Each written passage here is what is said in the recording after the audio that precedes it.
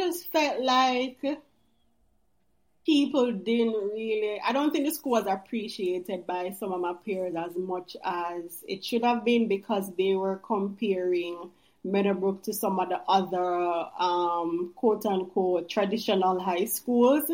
We had a small campus. The campus is still small. I would say it looks a lot better than it did when I was there.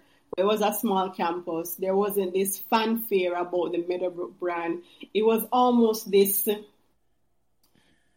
the school felt almost like a secret society of sorts. You never really saw Meadowbrook students anywhere. You never really heard about Meadowbrook students getting any.